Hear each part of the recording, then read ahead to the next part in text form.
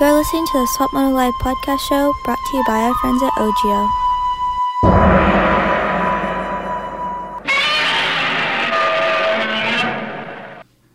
OGIO has been around for 3 decades, but it was in 2001 that the brand forever changed the way we think about gear bags. With never-seen-before features, like specific storage compartments for your boots, helmets, gear, and more, the OGIO 9800 is the most popular gear bag in motocross.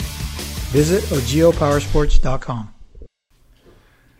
Hey, you're listening to the Swap Moto Live podcast presented by OGIO, and I am here chilling with Monster Energy Yamaha's Aaron Plessinger, 2018 250 Western Regional Supercross champ and 250 National champ.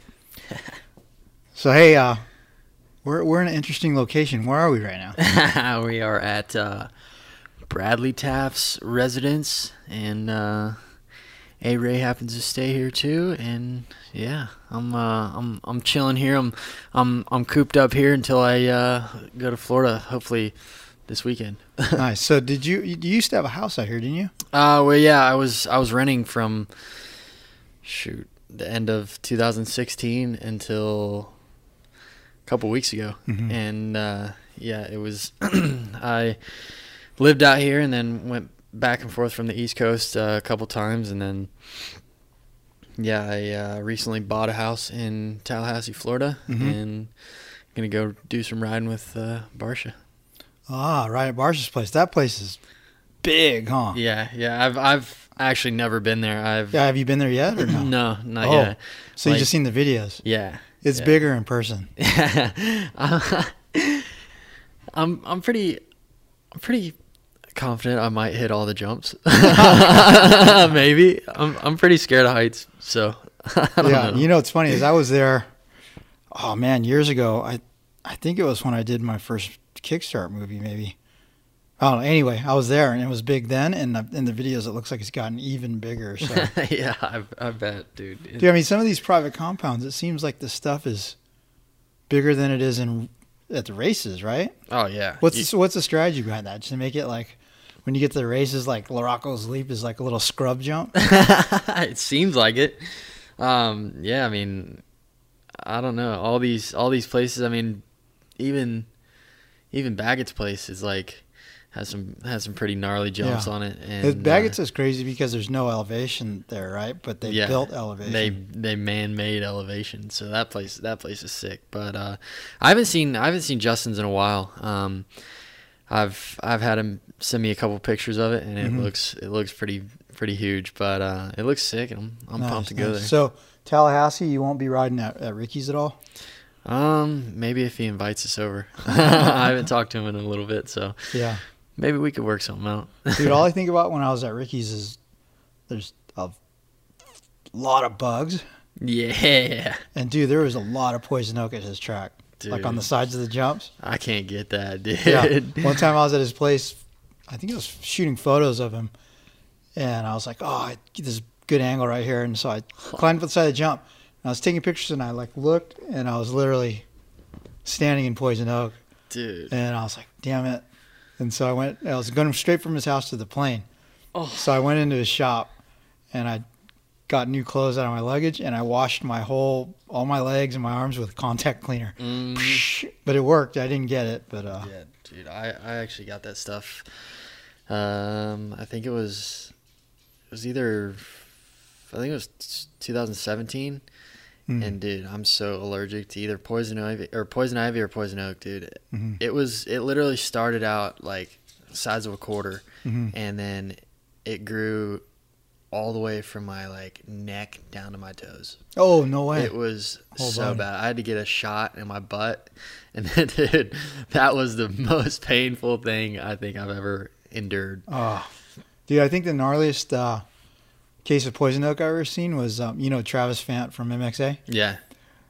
He was with some dumbasses who lit it in a fire. Oh, my God. And the smoke carried the poison oak on him. Oh, my and his face swelled up, and his head got all swollen, and he looked like, the little Lego people with the cylinder. Yeah. He looked like that, dude. It was great. Oh, my gosh. But, I couldn't imagine, dude. I don't even know what I would do. Yeah.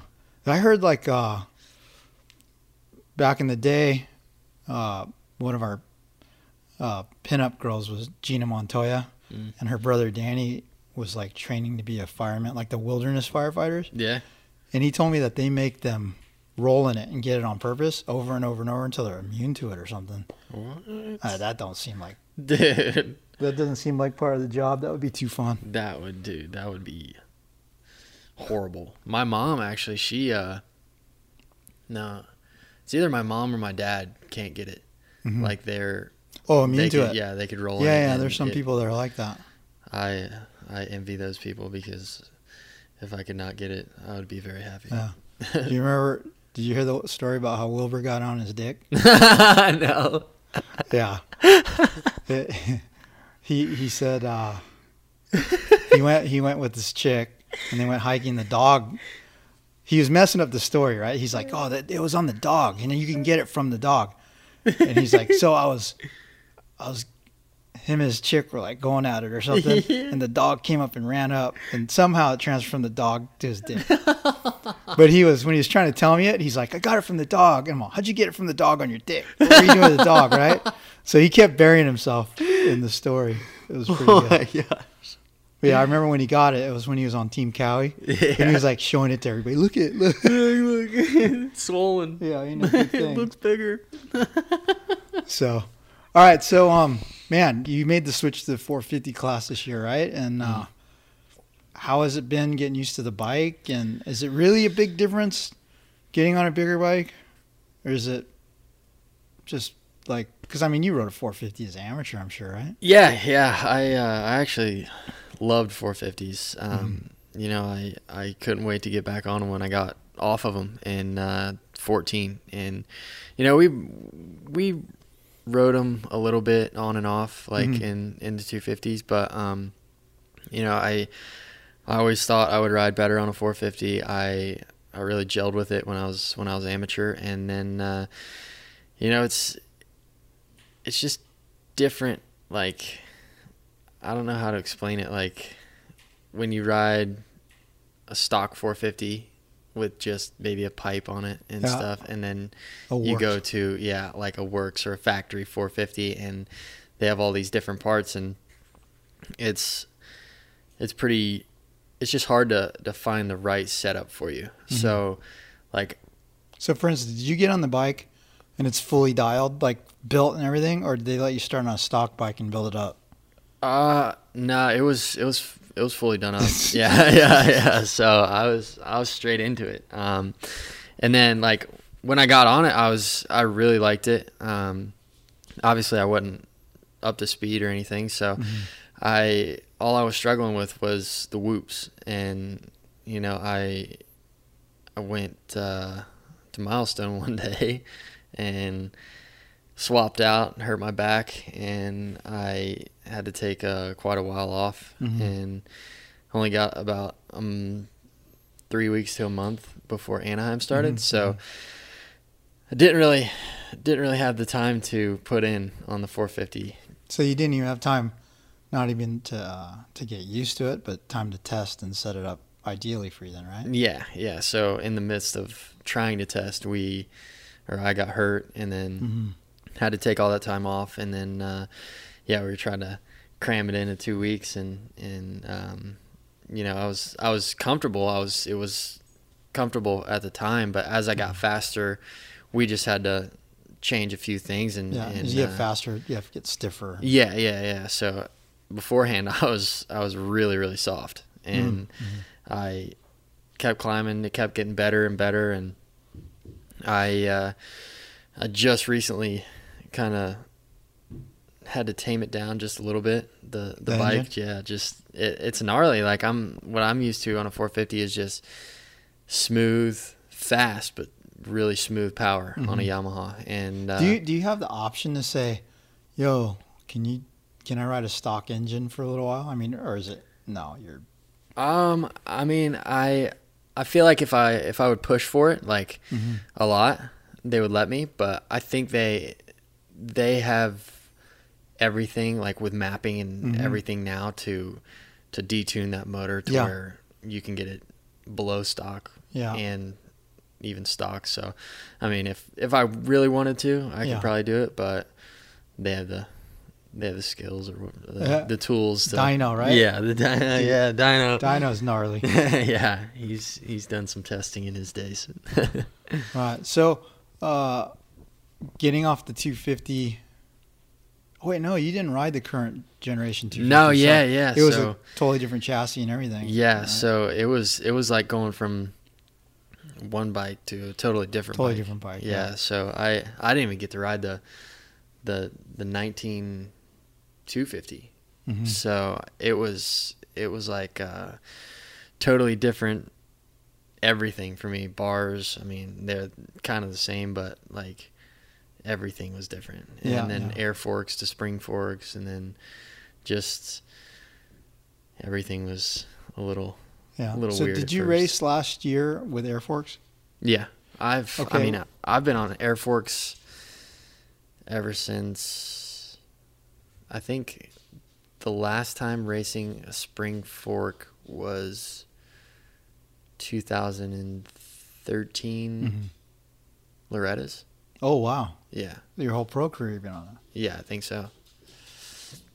See, it's funny because, like, I think for the average Joe guy, air fork is, I think it offers them too much tunability, too many options. Yeah. Because, like, I mean, let's be honest. I mean, I've got friends that don't even check their tire pressure, let alone fork pressure, right? Like, yeah. But like my brother, he's always like, "Oh, the air fork it's good for the highest level guy for this and that," but he thinks it's too advanced for a schmo, also, right?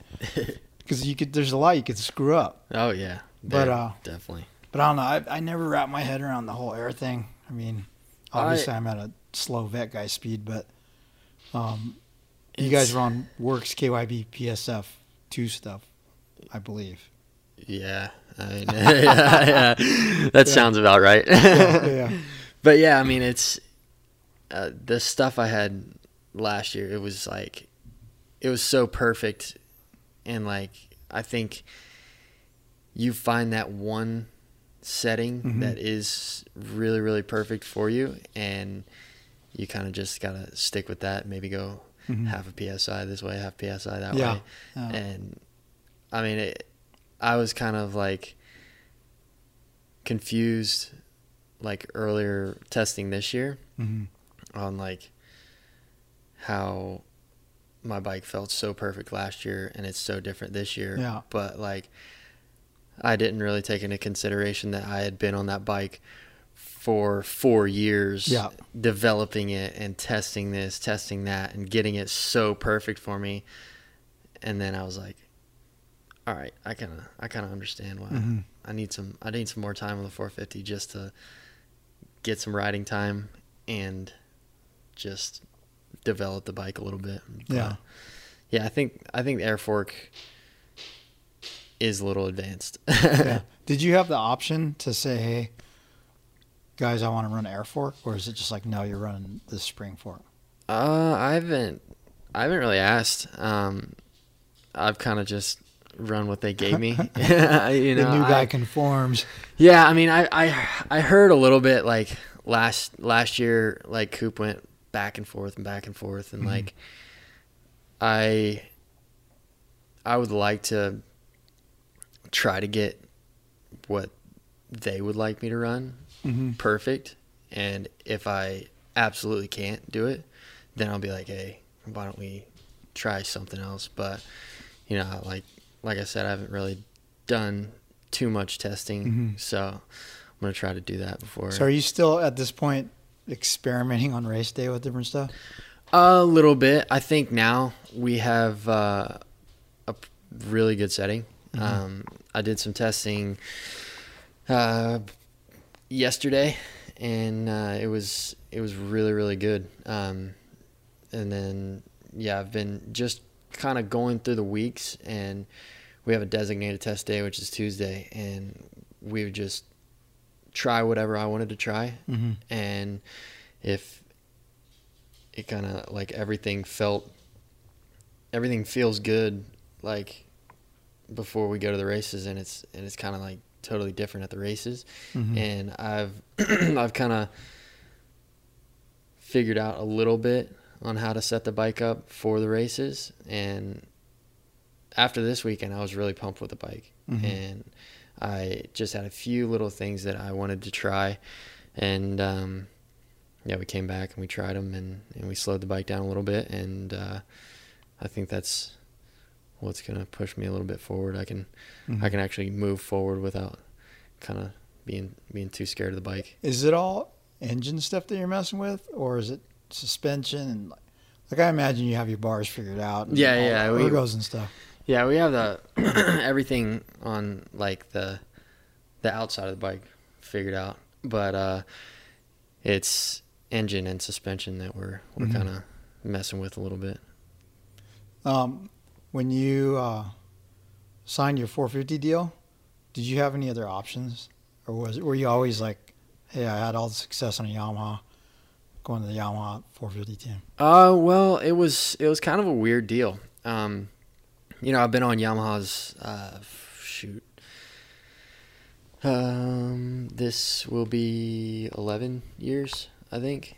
So I've been on Yamahas and I've wanted to stay on Yamahas for, forever. But, it was a weird deal how it went about.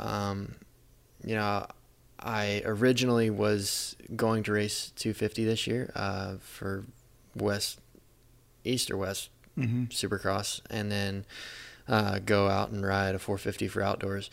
But things changed, and they said, Big Dog Yamaha said, hey, why don't you come ride our bike and do the whole series? And I was like, well, hey, might as well, like if I'm going to do 450 outdoor, might as well learn some Supercross on a 450. Yeah.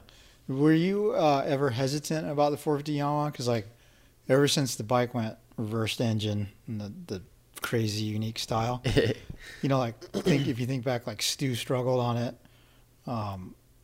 It seems like people have struggled on it.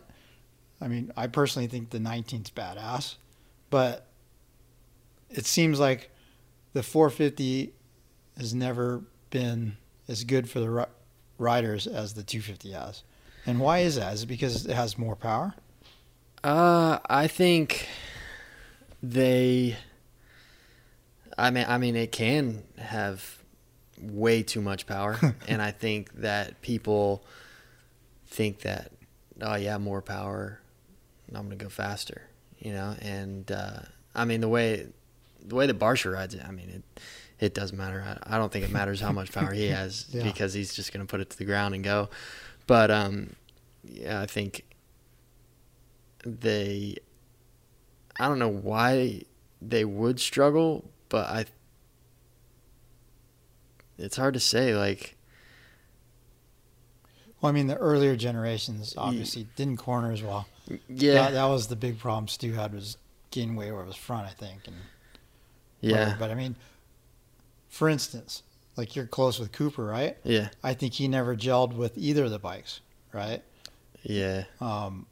Did that make you hesitant at all? Because like I know like tall guys seem to mesh with the Yamaha better than short guys, right? Yeah. That seems like the way it goes. I never was really that hesitant because when I was riding my 450 in 14, I was in love with that thing.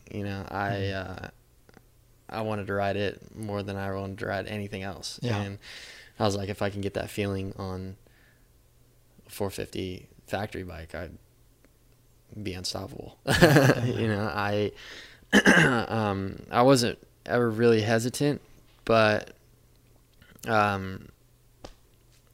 don't know. It's just weird how it can work for one guy and not work for another guy. I don't know. Maybe riding styles, maybe the tallness. I think, I don't know. That kind of baffles me a little bit. Hey, how different are your setups from Barcia's? Well, it seems like every every problem we have the exact opposite problem. No way. Yeah. Really? Yeah. Like if his bike's too tall in the rear, mine's too low in the rear. Uh-huh. If like we had similar problems this past weekend. We didn't have enough weight on the front end, but yeah, it seems like every problem we have, it's almost opposite. Mm-hmm. And our riding styles are completely opposite. Yeah, it is so crazy to watch, because I was telling somebody this the other day, like if you watch him at the practice track just going around it, in my mind he's already freaking 10 seconds faster than I am. Like I'm looking at him, I'm like, he's going so fast, and I'll get out there and then I'll run a lap time pretty close to his, and I'm like, I don't sound like that. Yeah, it's just he weird. Sounds like he doesn't sound like anybody else. Yeah, and he was saying to me at one race, he had to lug it through the whoops, like just bop, bop, bop, bop, bop. He was like, I didn't like that. I hated that. And I was like, that's how I go through. Yeah. But yeah, I think if I tried to go through the whoops like him, I'd end up in the rafters. Yeah. I'd end up in the stands or something. Yeah. I mean, he's got that riding style figured out, and I guess we're both a little unique. Yeah. Damn. Hey, so how would you say you are right now? Like, are you 80%, 90%? Like, how close to your potential are you feeling right now? I'm feeling really good right now. You know,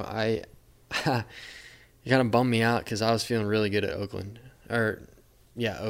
And I was running fourth, I think, and freak crashed. And it bummed me out because like I got back up and was running behind Cooper for a little bit, and then blue flags came out and I had to pull over, and I ran with Eli and Roxon for I think 5 or 6 laps, and I was feeling really good, and then I was just like, man, if I could have stayed up. I could have stayed up, I would have been right here. But no, I'm feeling good in my fitness, and my health is really good right now. The back is better? Yeah, everything's how good. Bad of a back injury was it? Was like, was it one of the, you broke a vertebrae and they're covering it up, or I mean, did you just tweak your back? Well, I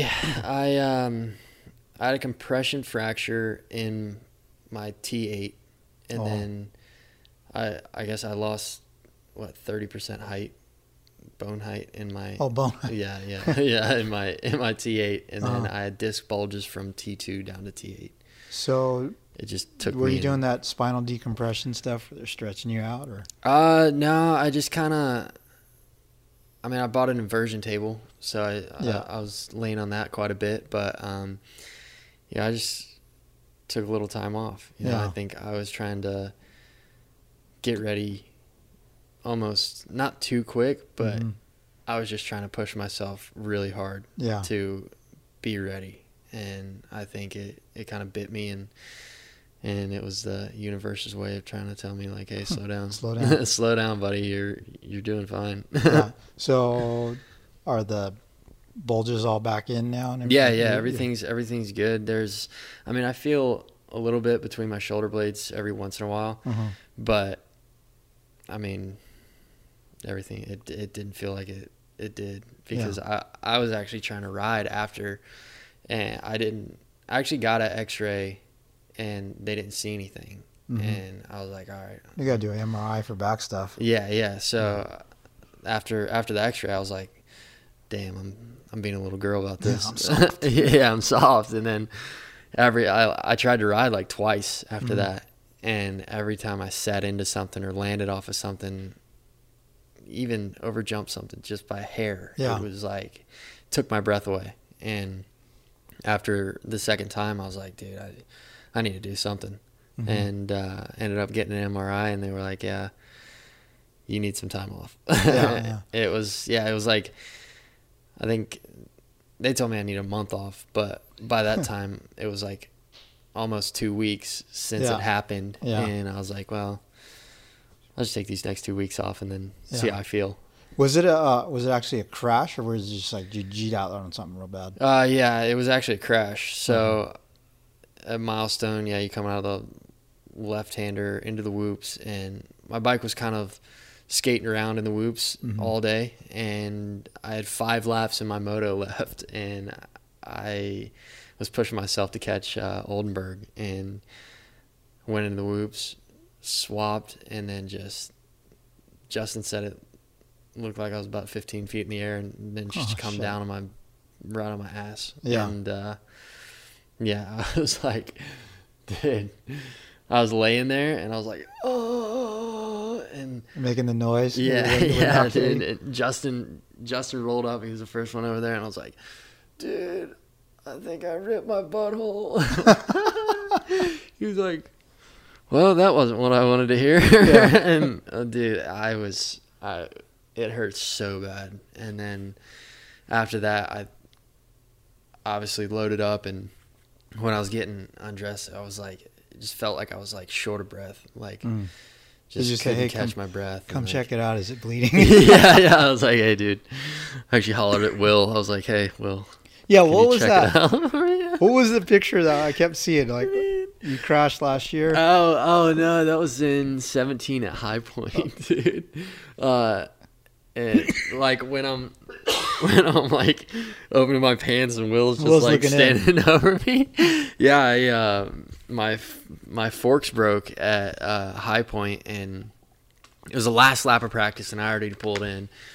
I should have just pulled off, and I went around, and I was mad because I didn't get a good lap time. So I just pulled back out, went and did a lap, and then as soon as I hit that drop down, the forks just compressed all the way, and bars knifed and then just stabbed me right. Got you in the unit. Yeah, got me right in the unit, and the thing was like in pretty bad shape. Really? Yeah, it cut it, skinned it up. Ooh. It was like it was pretty purple. I had to do like a makeshift cast for the for the motos. It was pretty bad. 2 popsicle sticks and some gauze. But yeah, like I think Brad Hoffman was the first one over there, and I was like, dude, hey, bleeding. Hey, seriously, when you hurt your junk, how scary is it to look?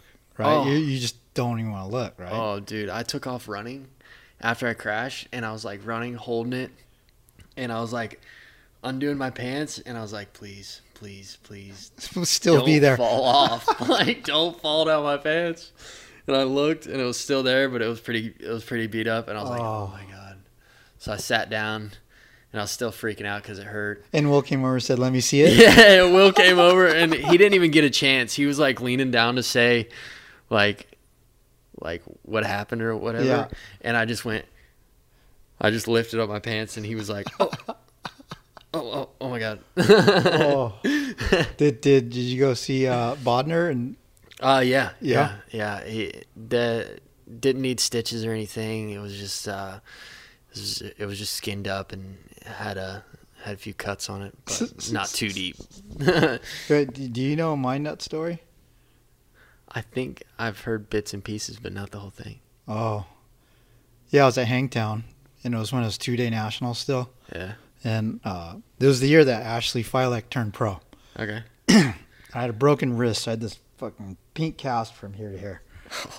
But I was videoing. I was making a video about her pro debut, right? So at Hangtown, you know how they have that big wall of hay bales around the first turn? Yeah. I'm standing on the hay bales, and I film her going around the first turn. And I'm okay, sick. And then I see her like go over the bars in like the third turn or something. I'm all, oh. And I'm like looking down to jump off the hay bales, right? But I'm thinking, well, I don't want to be the dumbass carrying a $8,000 camera and a pink cast, jump down and fall down, right? Yeah. So instead I sat on the hay bales and scooted off the edge. But I didn't realize that there was like FMF banners on the inside. So I scarecrowed myself on a wooden stake. Like, whoosh, right? So it snaps. And then you know how like when you try not to fall, you run like 50 yards in 2 steps? Yeah. I'm doing that. And I'm like horrified that I cut everything off. But at the same time, I'm trying to play it off because like I did it in front of a lot of people, you know? Yeah. So I'm like walking, I'm just trying to be like cool and not think about it. And you know when you hit your nuts, it kills, but then it gets better. Yeah.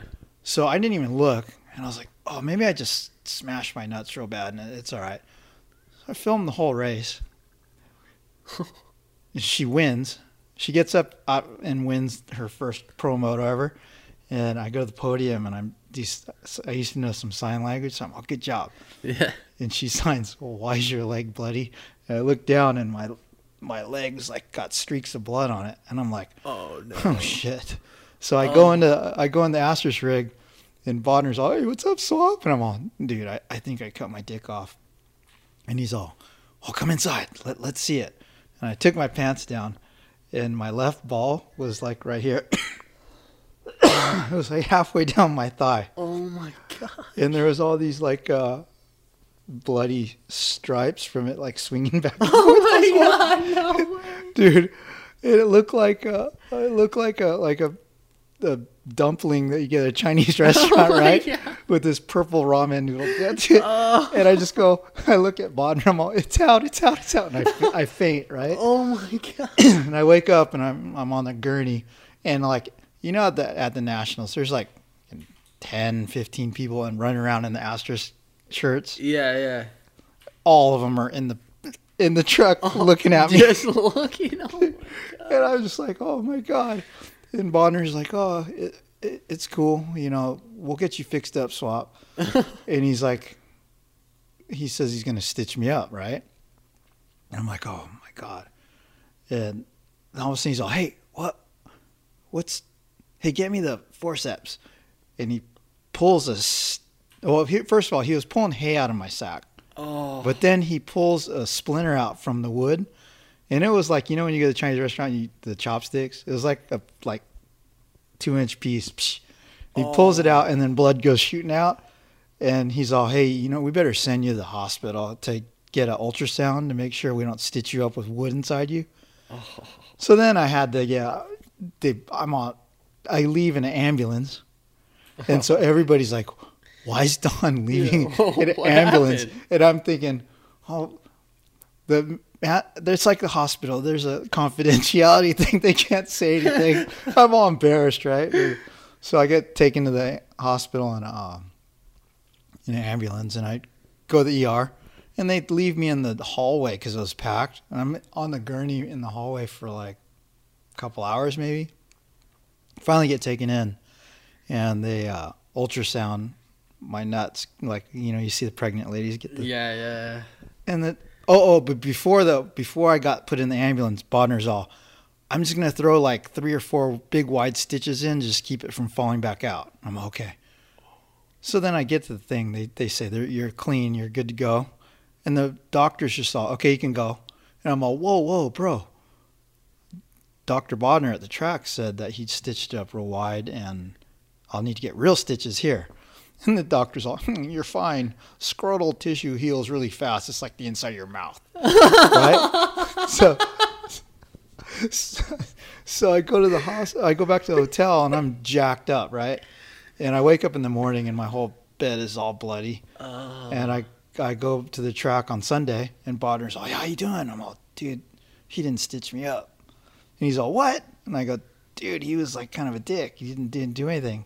So Bodner stitched me up. I want to say it was like 18 or 20 stitches. Holy shoot. And then he wrapped me up with gauze so tight. I was like, you know, you see the sumo wrestlers with the thick wrap? Yeah. So I walked around the track, and I wasn't even limping because he had me up so tight, and I was okay. And I'd shot photos all day and everything, and like everybody knew the story. But people are like, oh, you're not even limping. You must be okay. I'm like, yeah. I'm good. But then I got on a plane that night to go home, and you get in the elevation. Oh, yeah. And things swell up. Dude. Woo. Oh, no. It was so bad. So, yeah, I understand your horror of your crash. Sorry, this turned into a nutsack podcast. But, hey, let's take a quick break to hear from our sponsors, and we'll be right back there in Plessinger. For over 6 decades, Scott Motorsports has pushed the limits of innovation, providing our customers with the most advanced technology available. Scott is honored to be the exclusive eyewear sponsor of the Swap Moto Live podcast. Athletes such as Chad Reed, Justin Barcia, and myself, Adam Ciantrillo, require the best performance, which is why we choose the Scott Prospect goggle. Recognized as the #1 goggle in racing, Scott is proud to be made in the USA. Check out scott-sports.com to see their complete line of high-performance goggles. Hey, what's up, guys? Malcolm Stewart. This offseason, I've been training harder than ever getting ready for 2019, and I've been using Rhino Power supplements before, during, and after my training, and has made a big difference, especially the motivation pills. Use Swap Moto as your discount code at checkout for 10% off your purchase plus free shipping on rhinopower.com. Hey guys, Hunter Lawrence here. Lately I've been spending a whole lot of time at the mountain bike trails in the local area on my Intense Primer, and the thing's badass. For how good it is going up the hill, it's amazing coming down the hill. It's comfortable, nimble, and it doesn't feel like you're going to go over the bars every 5 seconds.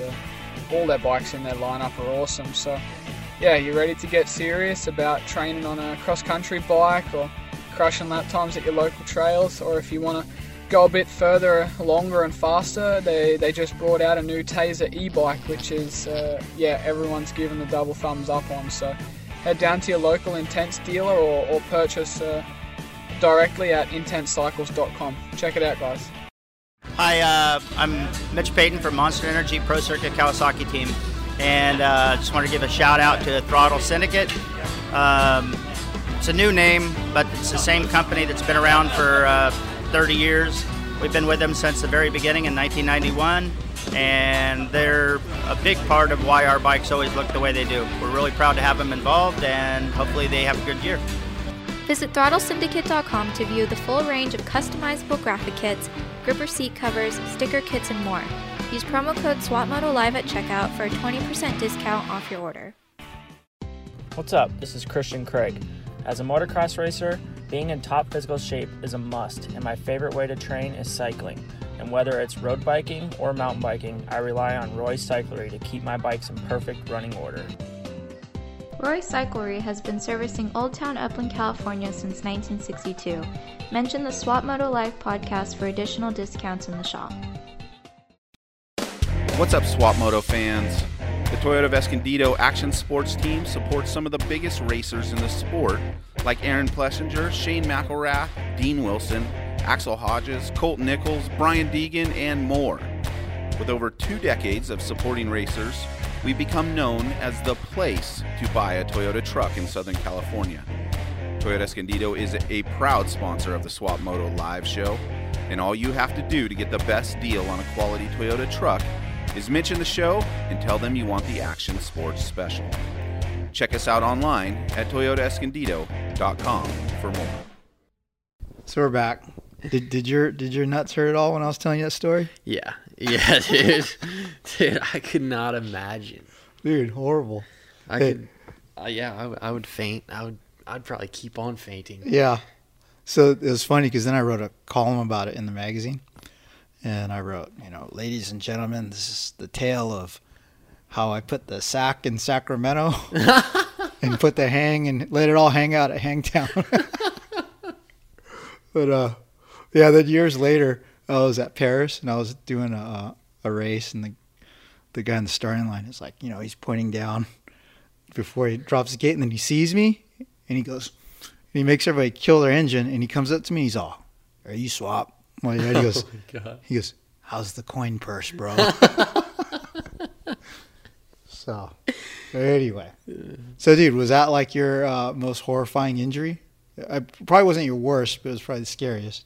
Yeah, that was definitely the scariest. Yeah. I don't know what I would do if I lost a unit.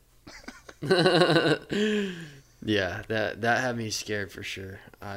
They thought I hurt my wrist because I went running down holding my thing, and they were like, "Oh, it looks like he hurt his wrist." And then the next shot is Will looking over me, and they're like, "Oh, what is he doing?"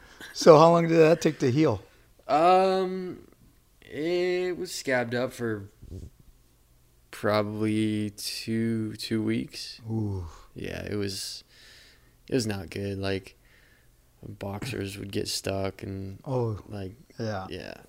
It was like any kind of road rash you got, like on your leg, jeans get stuck or shirt gets stuck on the back. Yeah, no good. It stung for sure. All right, changing subjects a little bit. I think I asked you this before, but like, are you doing something different with your gear now? Because you look like so skinny now. And like last year, did you wear like XL jerseys or something? Well, I wore XL jerseys, but like are you wearing XL jerseys just because of the length of your arms? Yeah. Like if I wear large jerseys, they come up to my like pretty much like Michael Essie back in the day. Oh yeah. Like after a moto, I'm like squeezing, get them down. But then I guess what's it called, the Prime Fit Thor stuff is tighter, right? Yeah. That stuff I can wear large. Mm-hmm. But the new, like the old larges were really tight on me. But the new larges are good. Yeah. But and then I think because you used to wear the front chest protector with that baggy jersey. Yeah. And so it would like pinch and then go poof. Yeah, at the end, at the bottom. Yeah. When you went to the 450, leaving the Star Yamaha team, obviously one of the coolest things was, hey, I'm not on a team gear contract, right? Yeah. I mean, and to me, it seems like that would be cool. Like for the first time in your pro career, hey, I get to look however I want to, right? Yeah. So, were you excited about it, or am I just being a goon? No, yeah. I mean, I was excited about it. There was a few people that were talking to me, but you know, like having such a good relationship with Thor, and they have so many good people around, like Hilton and Andy and everybody who works at Thor is just awesome. You know, I've been down there quite a few times and to their office, and it's just like a family over there, and like Parts Unlimited and everything. It's just, I don't know. I just couldn't leave them. You know, yeah. It was. I think Thor is pretty gnarly usually about like when a 250 guy moves up, they really want to keep him, right? Yeah, and I think that's really good, and like I said, they treat me like a family. So you didn't think about changing to 7 gear because you're. Yeah, I mean, maybe. I'm sure some people were after you. Oh yeah. They some people definitely wanted me, but I didn't really have an interest in leaving Thor. You know, just because of the whole relationship, and we've been with him now Star has been with him right now for 2 years, and in that time I've become such good friends with everybody in the Thor tent. Yeah. If you'd say, but a lot of cool guys down at that office. Yeah. Dude, do you know the fake Asian Scott Kowalski? Yeah. Dude, how funny is that guy? He's full Korean hilarious. dude, but he was adopted by, a Polish family. Dude, he denies his ethnicity so hard, dude. Like I'll be at a Korean restaurant, and like Korean people eat some gnarly stuff, right? And you have to get a taste for it. So I'll always send him a picture of something, and he just writes back, "Gross." And I'm like, "Dude, you're Korean." He goes, "No, man, I'm not. I'm not Korean." Yeah. Yeah, I was actually down there before the season started, and we shot a commercial. I was down there for like, I think it was like 8 hours or something like that. So we hung out quite a bit. Yeah. And then Austin, right? Yeah. Designer shot. He's cool. Yeah, he's awesome. So you switched into A-Star's helmet. You're already wearing A-Star's boots, but how did you select your helmet? I mean, you could have stayed in a Bell or probably changed anything else. But yeah, it was definitely tough, because like Bell, I'm still really, really good friends with Benny and Kyle over there, and yeah, it was really tough, but Gabriel put up a pretty hard bargain, and I tried the helmet, and I really liked it, and it's light and safe, It's comfortable. I've cracked my noggin a couple times in it, and it's done its job. Yeah. You know? So I really thought it was a safe helmet, a light helmet, and I thought I thought it looked really good. Mm-hmm. So. Yeah, you know what I like about it is sometimes when you get those helmets that are that light, they're kind of loud. Yeah. And the bell is really quiet. Yeah. So it's not that loud. I mean, I like it. I wear it quite a bit. Yeah. And it's really good. It kind of, like you said, it's like, it's still quiet, but it's really light and really nimble. Like I was never able to notice like a GoPro on my head before, and a bell. And the first time I put a GoPro on in the A-Stars helmet, I was like, whoa, this feels pretty weird. Oh, because the helmet's so light, right? Yeah. But I mean, hey, for you, weight to it. Is the visor good for you? Because like there's no adjustment in it. But for me, it's because I get in a bell and I go, yeah, just gotta shove it all the way up. Stick it all the way up. Yeah. I always liked just barely seeing my visor. So I would do it in the bell, and then as soon as I put the helmet on, it was a little weird because it stuck down just a hair, but now I've gotten used to it. So yeah, I think it's pretty cool. Hey, bringing up Benny at Bell a little bit. Do you know what his real name is? Oh, I know it. Shoot. He's one of the Teenage Mutant Ninja Turtles. Oh my gosh, I know it's. He's gonna be so bummed. Raphael, Raphael, yes, yeah. It's Dr. G. Dr. G used to call him that all the time, dude. Yeah. So I was like, dude, nothing wrong with Raphael. I say, when we chill out, I'm Donatello and you're Raphael. we're half the Ninja Turtles. Oh, that is awesome. But, goggles. Are you still in hundreds? Yeah, still in hundreds. Yeah, those are cool guys. Yeah, they got some good stuff coming too. So I'm really excited for this coming year for them. Were you going from a team deal to the individual? You change your clothes or do whatever you want, but were you also free to get any outside sponsors that maybe you couldn't have gotten on a team deal?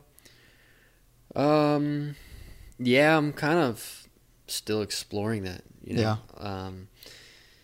I don't know like what my options are because, like I do have like Hammer Nutrition and a couple other ones. What? Yeah, Toyota Escondido. Yeah. We're teammates, bro. Yeah, we are teammates. But you had that before. They actually sponsored the whole Star team. Yeah. But so when you moved up to the 450 off the team, were you worried that you were not going to get a truck? I was a little worried, but Damien kind of reassured me that I was gonna still be on the team and still get the top notch. Yeah, it's pretty awesome to be on that program. I mean, dude, I think when we were at that open house, you weren't at the open house. You were sick. No, yeah, I had food poisoning. Dude. Oh, that was horrible. What did you eat? Shrimp, bad shrimp. Oh, dude, it was so bad. Like it didn't kick in until like the next day. But I was supposed to help move like all my furniture into a moving truck, and we got 2 pieces of furniture in it, and I was like hunched over, and I couldn't do it.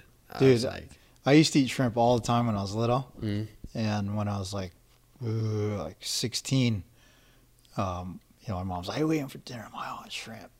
She pulled out the freezer, I guess, and it had freezer burn on it. I guess that's a thing when it's exposed or something. And so she like took the one out that was freezer burn, but she didn't get it all out. So I ate some shrimp that was bad. And dude, it was weird. My face just went woof, swelled up, all giant, right? I look like the vampires remember that show Buffy the Vampire Slayer? Yeah. I look like that. But I remember when I was in the emergency room when they were letting me go, the doctors all, "Hey, your body's going to remember that, and you can't eat shrimp anymore for the rest of your life. And I was like, nah. Right? Oh my gosh. But true to his word, shellfish now to me lights me up. Like if I eat shrimp on accident, like I was in Japan once and eating, and I like looked and I had half a shrimp hanging out of something. I'm like, oh no. Oh, face, boom. Like jacked up. So did you get like that at all, or no? It just was sick just to your like stomach? it was just like I had a knot in my stomach, and whatever I ate that morning would not digest. Oh, really? It was like I could feel it right here, and it would not go down. So I was going to the bathroom like nonstop, but I wasn't throwing up.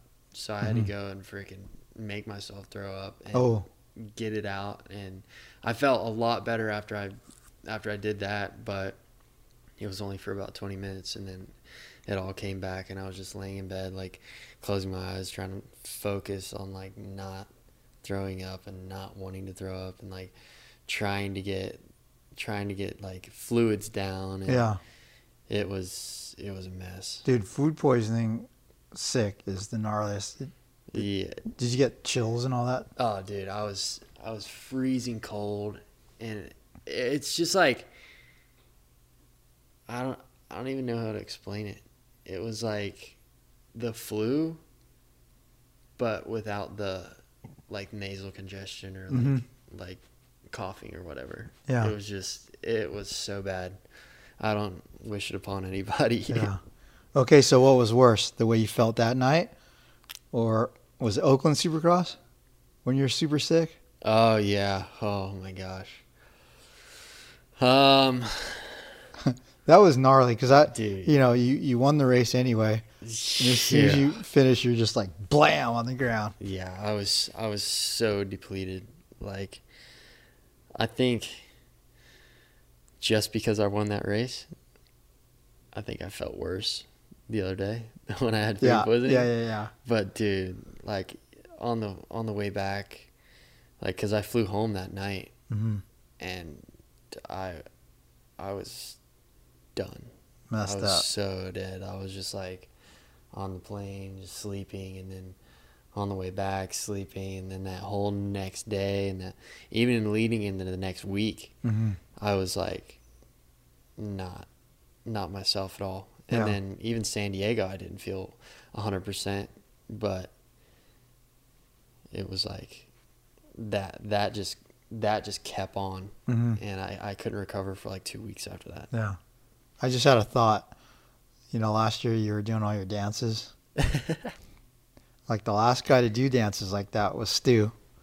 And then this year you're number 7. Yeah. So, like, are you like the white shadow or something? I'm the reincarnation. No, yeah. I'm just giving myself big footsteps to follow and try and push me a little harder. Yeah. We talked about this before, but 7 was available. It's been available for a couple of years, right? I think so. Yeah. I mean, I think it's a year after they don't score any points or something like that. Why did you choose it? Because what else is available? 9, 8? They're 9, 8, 5, and 7. Yeah. So I mean, was it too soon to take Dunge's number? I think so.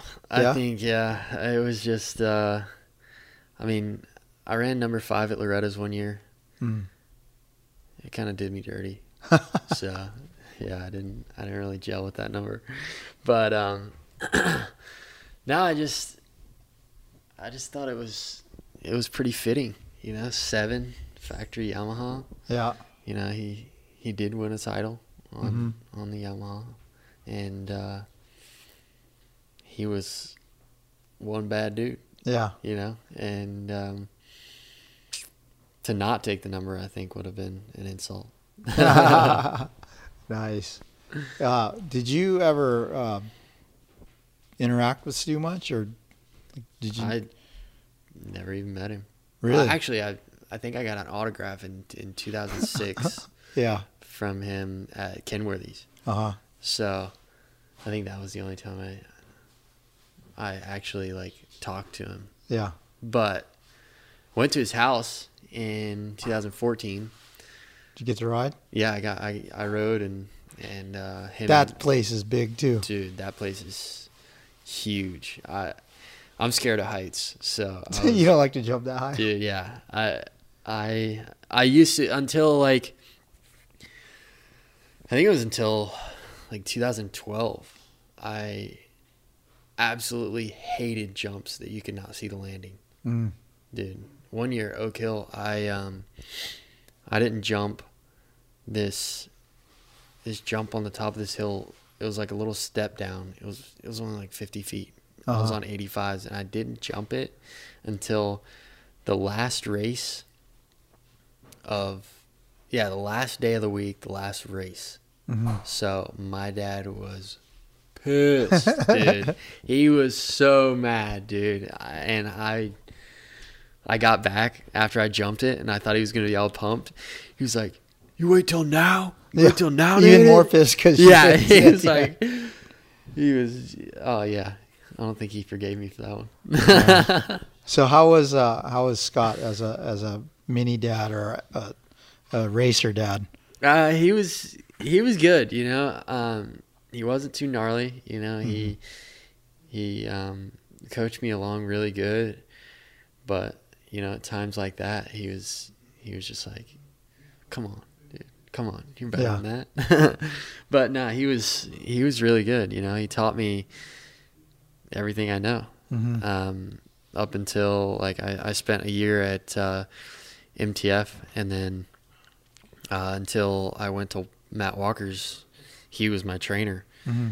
And I think it was good to an extent, but you know, no one wants to admit they want to listen to their dad. Yeah. So I was just like, we kind of butted heads. Like, did you know your dad was a bad dude, but you didn't care because he was your dad, or did you not realize the prestige of his career?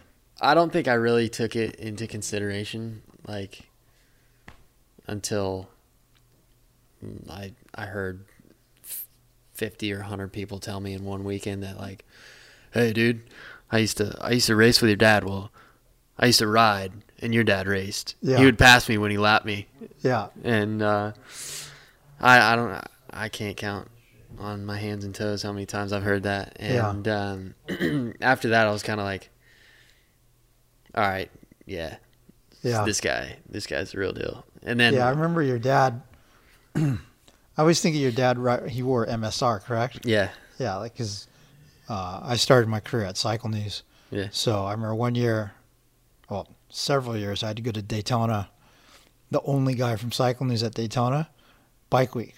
Yeah. So it'd start off at Gainesville, the Motocross National, then you'd drive over to Daytona, and it was the gnarliest week because I would have to cover like a flat track race like almost every night, and then the Alligator Enduro, and then the GNCCC, and then they made me go to like the biker Jap smash thing, you know, where they have like a Kawasaki or something, and all the Harley guys are just smashing with sledgehammers. Oh my god! But like Daytona was always the most stressful week of my life because I had to go like so many different things. Here, there. But I remember at one of the off-road races I met your dad, and he was super nice. And because I was green, I didn't know anything about off-road really, and he kind of talked me through how the sport worked and everything. That's pretty cool. Yeah, yeah. I've seen some videos of him back in the day, and like, he is crazy. Yeah, he was the real deal. Like there was a video of him at one race. I think it was some mud race. I think it was in Brownsville, Pennsylvania, and it was raining hardcore, and somebody told him like he was going. I think they were supposed to do like 4 laps or something, and they had shortened the race after they had started it, and somebody told him on the last, what was supposed to be the 3rd lap was the last lap. Yeah. And I think he caught up to Scott Summers. I don't know. It was like, he was like a minute or 2 behind, and he caught him in half a lap. and they went across the finish line, and my dad ghost rode his bike across the finish line, and I think Summers ended up winning, but they did an interview with him that like the TV did an interview with him after the race, and he was just like, he was so pissed. Yeah. He was like, did he ghost ride it because he thought the bike would get past Summers?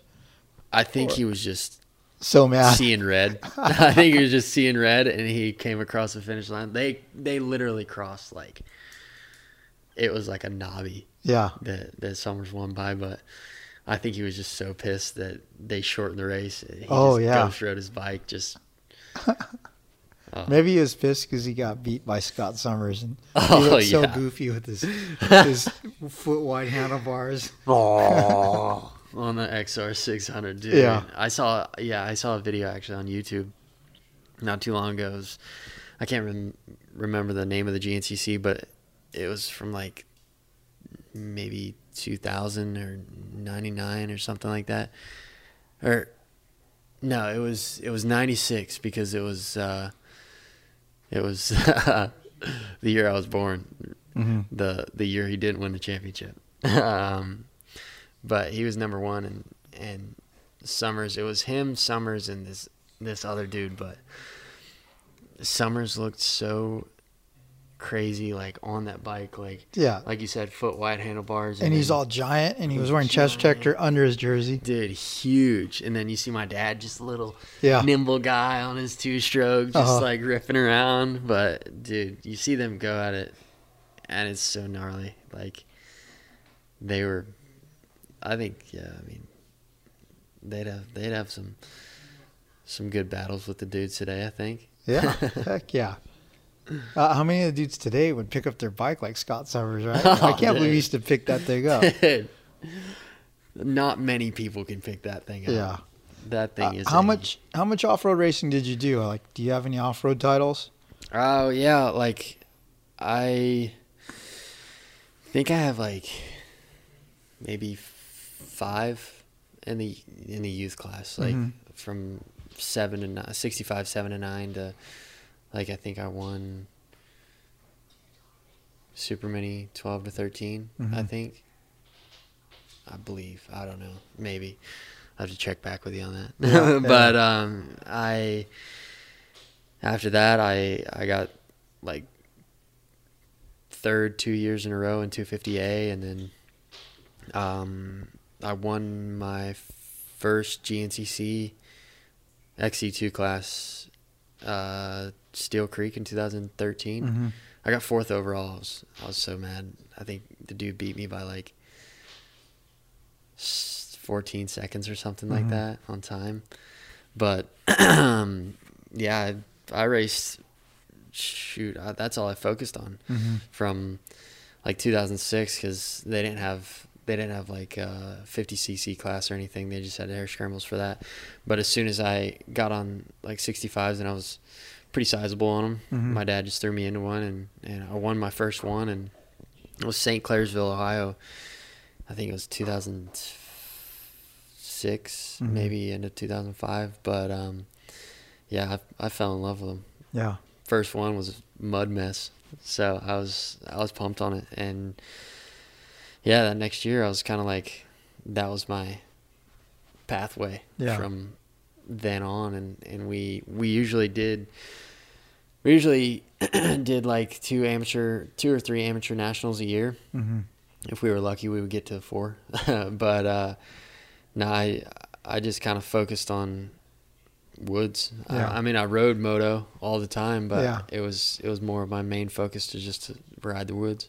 When you go to an amateur national on a motocross bike, where you're like, oh, dude, my bike feels weird without handguards. I don't got my back canteen on. Yeah, it was so light. It was weird because, like, at first they didn't make the IMS tanks for the 85s, and it would feel a little weird because my dad, I don't know, it looked like a plastic weld. He did the tank so the quick fill would fill in. Yeah. And after like that, it would feel a little bit weird, but when the big tanks came out, Yeah. like for the 85s, it felt really weird. Yeah. Like, because they were real they wide, were right? wider. Instead of the radio shroud, the tank. Yeah. So there's a radio shroud that thing. So yeah, after that, going from that to a motocross bike, it was a little weird. It just felt really, really skinny. Yeah. But, Hey, so obviously you developed your core riding technique and skills off road, but is there ever any instances at the Nationals where your off road experience really helps you do something that like maybe a 100% his whole life moto guy can't do or struggles with? I think just little things. Like, I don't think like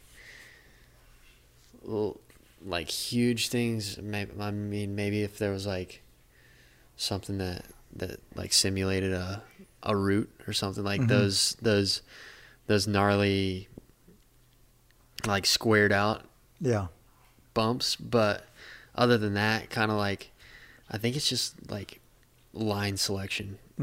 Dude, like, I don't know what it was. Maybe it was just like looking everywhere for lines in the woods, like looking through trees and everything, that made me really good at line selection. But it's just like, I don't know. I felt like last year it was really like up there on the skill level. I don't know.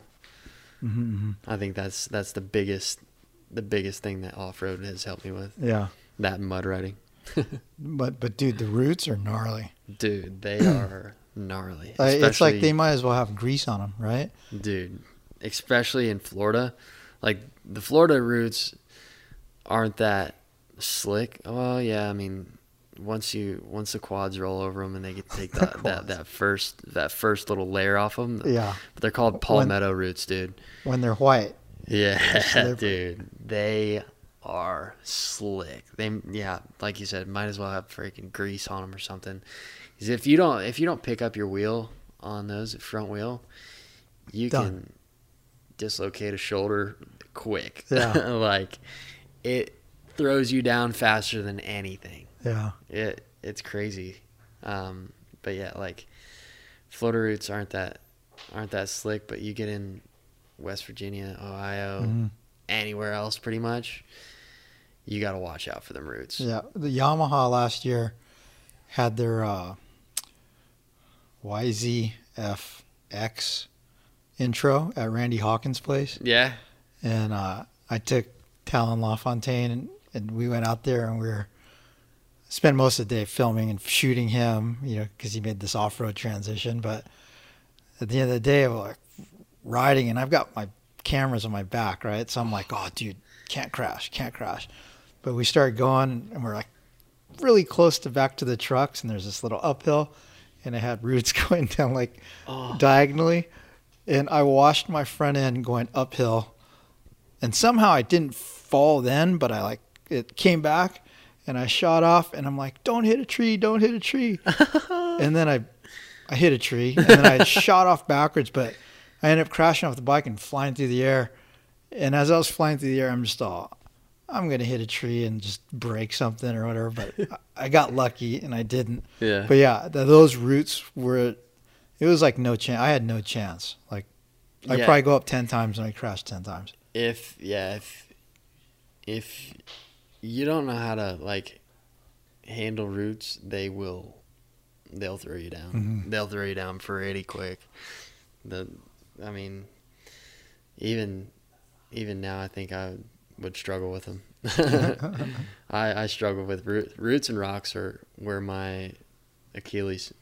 Yeah. They just didn't really mesh with me too well. Yeah. Don't have to deal with them now, right? Yeah. Hey, we were talking a lot about your dad, so let's segue into your new role as a dad. I mean, how much did it change your life and your perspective on everything? Like, it was kind of crazy, I didn't think it would change my life that much, and then when he was actually here, it was just like, wow, like, you know, it's just somebody else that you can come home to, and they're always happy to see you no matter what. Mm-hmm. You have a bad day, you have a good day, any kind of day, he's so pumped to see you. Yeah. Like, it's pretty crazy. And then like it kind of changed my outlook on this whole career from wanting to do good to having to do good, so he has a better life, you know, like, so he has the life that I had when I was little, you know, like it kind of just puts everything into perspective a little bit. Yeah. You know, it's crazy, dude, for you, how is it he looks just like you, right? To like look at your kid and he looks exactly like you did. It's crazy. Like there's this picture my parents have in their basement at their house, and I have a bowl cut or whatever, and I'm standing like with my foot perched up on a helmet, and my dad's number one, like I think it was 95 KTM in the background. Mm-hmm. And dude, he looks dead on. Yeah. Like dead on. It's so crazy. Like even in pictures, I mean, most people say like, oh yeah, they don't notice it, but I can't help but to notice like he looks exactly like he even has the hairline already. I apologized to him already for that, but like it's crazy to me. It's pretty awesome though. Yeah. I love it. Have you given any thought yet to it? Like, is he going to be a rider? You know, I'm gonna let him choose. You know, Yeah. I'd be pumped if he was. You know, Mm-hmm. I'd be pumped if he want to play golf or basketball or football or whatever. You know, I'm gonna let him decide on his deal. Even today, shoot, he could be a gamer and make more money than I'm making. Right? Yeah. How mind blowing is that? That is crazy. Gaming and everything, like, what do you call it? In the interweb. Yeah. Blowing up. Yeah. Blowing So up. I think Huge. when I called earlier, you were gaming, right? Oh yeah. Was it like a headset deal or Oh, with someone else? I or was, just- I was gaming on old B-Rad's computer up here. Oh, okay. There's this game called MX Simulator. Mhm. It's been out for a while, but nobody really plays it because it's literally like learning how to ride a dirt bike, Oh, it's but super on a controller. complicated. Yeah, it's pretty complicated. And I don't think if it's way hard. It's it's almost too hard. Were you good? I mean, I've been playing it for quite a while, like on and off. Yeah. But I got it in 2010 or 11. So Mhm. I've been playing it quite a bit. So I can stay up. Nice. Most people you play it and it's like you literally can't stay up. Yeah. You might be able to like ride in a straight line, but it's like I said, literally like trying to. So it's pretty realistic then. Yeah, it's pretty crazy. Okay, so aside from MX Simulator, Yeah. what other hobbies do you have? Like, I mean, obviously, mountain biking and cycling is part of your training program, but if you didn't have to train, would you still do that stuff? Like, do you enjoy it? I like mountain biking. Mhm. Obviously, it's kind of like I thought it was more fun and like. When you were doing it for fun? Yeah, I thought it was more fun when I would do it with my buddies and we would just go out and ride for fun and not think of it as training. And then we came out here, it's like train. But I think I might if I wasn't riding, I think I might enjoy road biking a little bit more. Mm-hmm. But it's just like so repetitive right now. Yeah. That it's kind of like if I had to stop riding today, I'd probably take a break from it for a little bit and then probably get back into it because I like my bike right now. Like I don't know what it is, but I bought this bike. It's Specialized Roubaix. and it's just so comfortable. But I don't think I could help myself but to ride it a little bit. Hey, that day I saw you guys at Greer, it was a big group. It was you, Justin Cooper, Oldenburg, Malcolm, and Swanee, and then what was the amateur kid's name? There's Matthew LeBlanc. Yeah, it was LeBlanc was with you guys. So was that was a Saturday or a Sunday, I think? Or was Saturday. It was a Saturday. Saturday. So was that a fun group ride or was that a Hammerfest training ride? That was kind of like not mellow, but like a base mountain bike ride. Yeah, pretty much a base mountain bike ride. Like heart rate.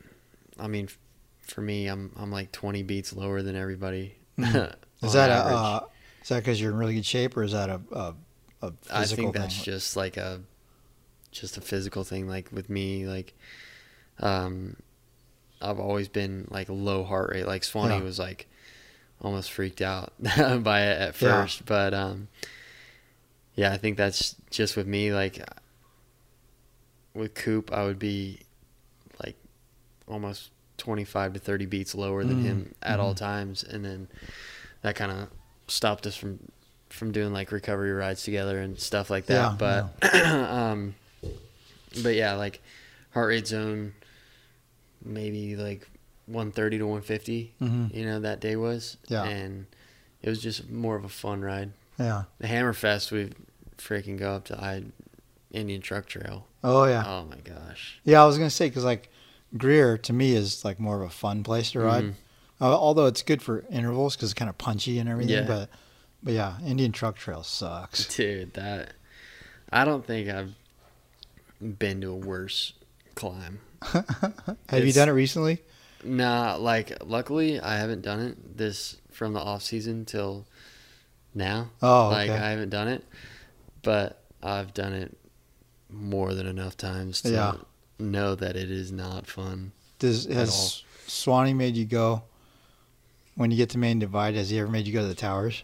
Oh no, he always says like, "Oh yeah, we're gonna go to the towers today. We're gonna go to the towers today." And then when I'm like, Main Divide to towers, that portion is like twice as hard as grocery store to Main Divide. Dude, that like, I literally, I think, am last every single time going up that thing. Yeah, I mean, I can do anything. Like we do this road bike loop, and it's like gnarly climbing, and I'm pretty good at that. But I don't know what it is. I don't know why, but I think I just hate it so much that I just do not want to climb it at all. Like it makes me, it depresses me when we have to climb that thing. Yeah, I'm just like headed there like, why? Why? The good thing about that place is it's the only place around you can ride right after a big storm. It's so sandy. Like I think last week we had a lot of rain, and as soon as the rain stopped, I went to ITT and I was going up, and I'm like, like partway up there's that right left that always has puddles in it. Yeah. So then after that I went up, and the whole thing was gone, and that where you kind of go into the canyon in that one steep left turn going up. Yeah. Like it's one where you're hauling ass down. That's the one place if you're going to crash on a fire road, it's right there. Yeah. It's gone right. There's like big ravine went through there, and like holy crap. I put my bike on my shoulder and like climbed across and kept going, but no way you could ride that. It's like 10 feet of the trail's gone. They were telling me something about that because the East Coast Star guys did it like 2 weeks ago, I think. And I was like, yeah, somebody will go up there and drive across it, fix it or something like that. And they were like, nah, you're gonna have to like have something serious to fix that thing. I need some equipment up there. The heart rate thing you're talking about? Yeah. Like, so do you get your heart rate high on a motocross bike, like when you're racing?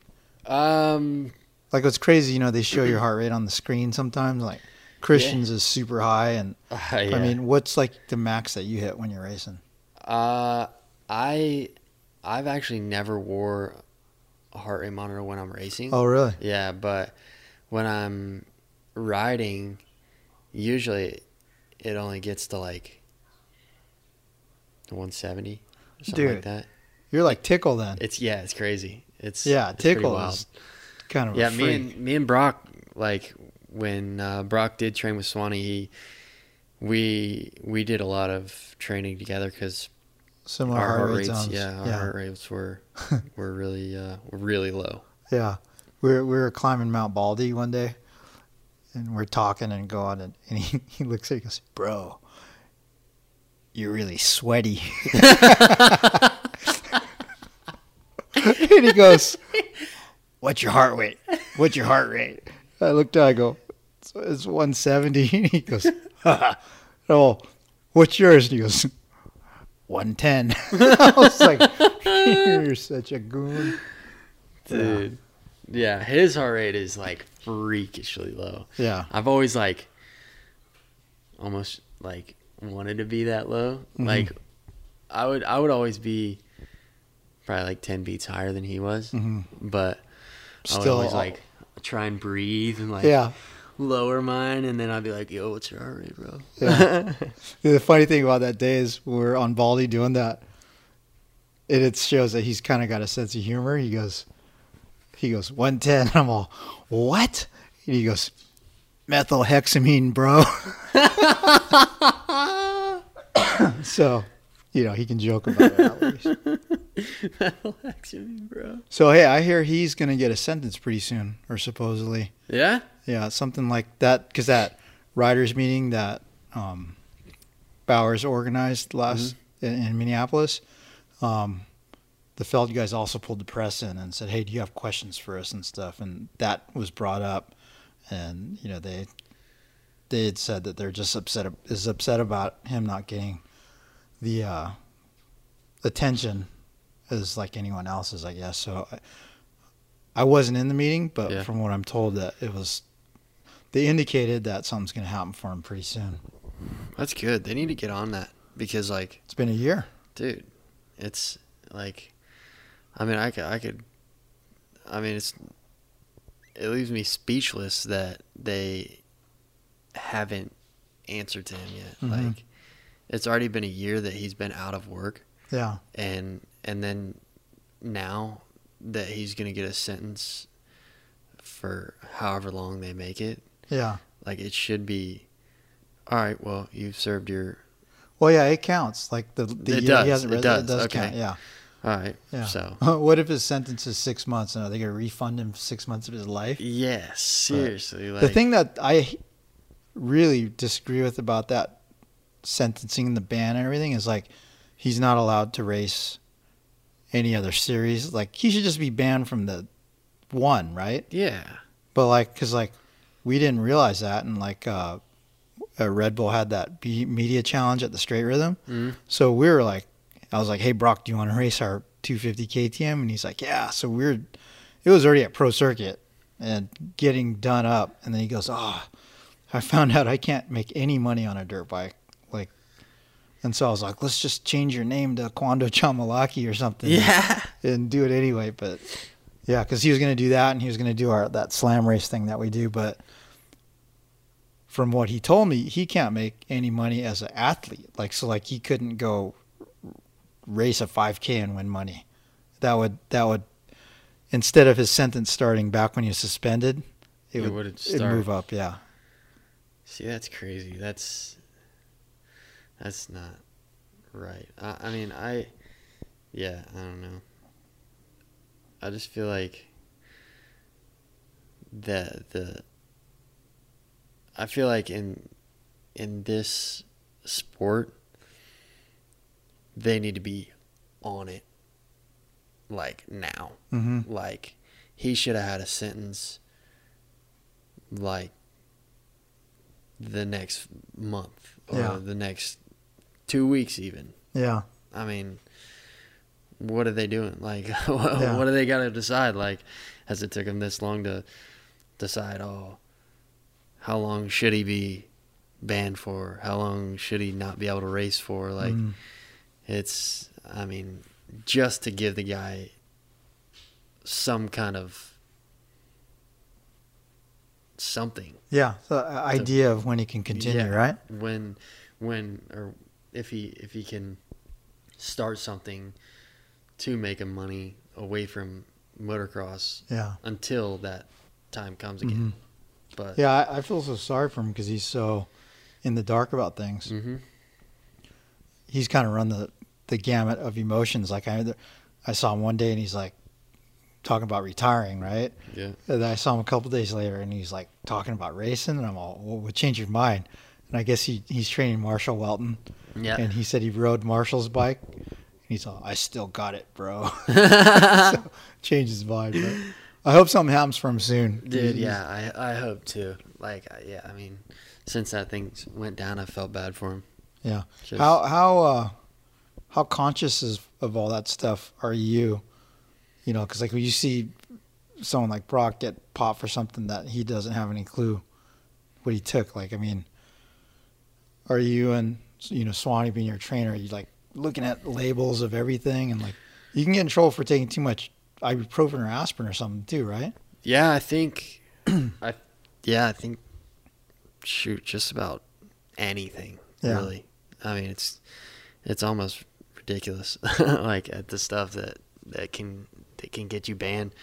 But no, I mean, we have Tyler Kolesiak as kind of a nutrition supplement guy, and I've a lot of faith in him, and a lot of trust, and I have a lot of trust in Swanee, and then I do take the Hammer Nutrition stuff, and I know that's all clean, and yeah, so I have a lot of trust in my program. Yeah. So it's like every meal you eat when you're in California, a BC Fit meal? Well, I mean, or like the large majority of them? Yeah. Well, that's like adult Happy Meals, right? Yeah, it's almost. They're all pre-made? But yeah, they come pre-made, and they're all, I think, almost under 500 calories. Oh, really? Yeah. Okay. So it's pretty clean. Yeah. You know, it's still pretty good too. You know, I mean, obviously going out to eat and getting a fat cheeseburger would be nice, but you know, you gotta, in this sport, you gotta take every ounce that you can get. Yeah. Take every advantage as it comes. So how do those work? Do they give them to you in a week at a time or something, or? It's like half weeks. So half weeks, and then Monday and then Wednesday. And you just zap them. Yeah, you can either microwave them or you can throw them in the skillet or pan, depending on what it is. And yeah. Do you get to choose what you want? Like, is there a menu, or does he just give you what you're gonna eat? I think there is. There's like bulk, weight cutting, and athlete. So it's kind of like you can choose one of those. Yeah. But all the meals, like, I think they have to cook so much that if they did give out a menu on like different stuff, they would just kind of be there for days. Yeah. Right on. Well, hey, I know that you have to pack for your trip tomorrow, so I want to thank you for sitting down with me and chatting. It's been fun. It's been awesome. And I'm looking forward to seeing that 7 on the box. Yeah. Are you going to do a dance when you get on the box, or are you not going to do a dance till you win? I don't know. I've been thinking about that. I think a dance would be maybe a little too much if I got on the box. Yeah. But if I won, oh yeah, it's out. It's coming out, dude. Do you pre-plan them? I don't. Well, yeah. Last year they all just came to me. They just came out. Yeah, they just came out. So it's not like you're like looking up YouTube like certain dances. No, I'm gonna bust that one out. I want to learn the Irish river dance or whatever it is, like the foot tapping and holding the hips and stuff, and then I want to do line dance. And then Yeah, something along those lines. Just all right. Got to win at least 2 races to get those things done. Then I'm trying. I think it's coming soon. I Yeah. think at least a podium's coming soon. nice, So nice. we'll Right get on, there. dude. Thank you. Thank you. You've been listening to the Swap Moto Live podcast show presented by Ogio and hosted by my dad, Don Lera. Thanks for listening.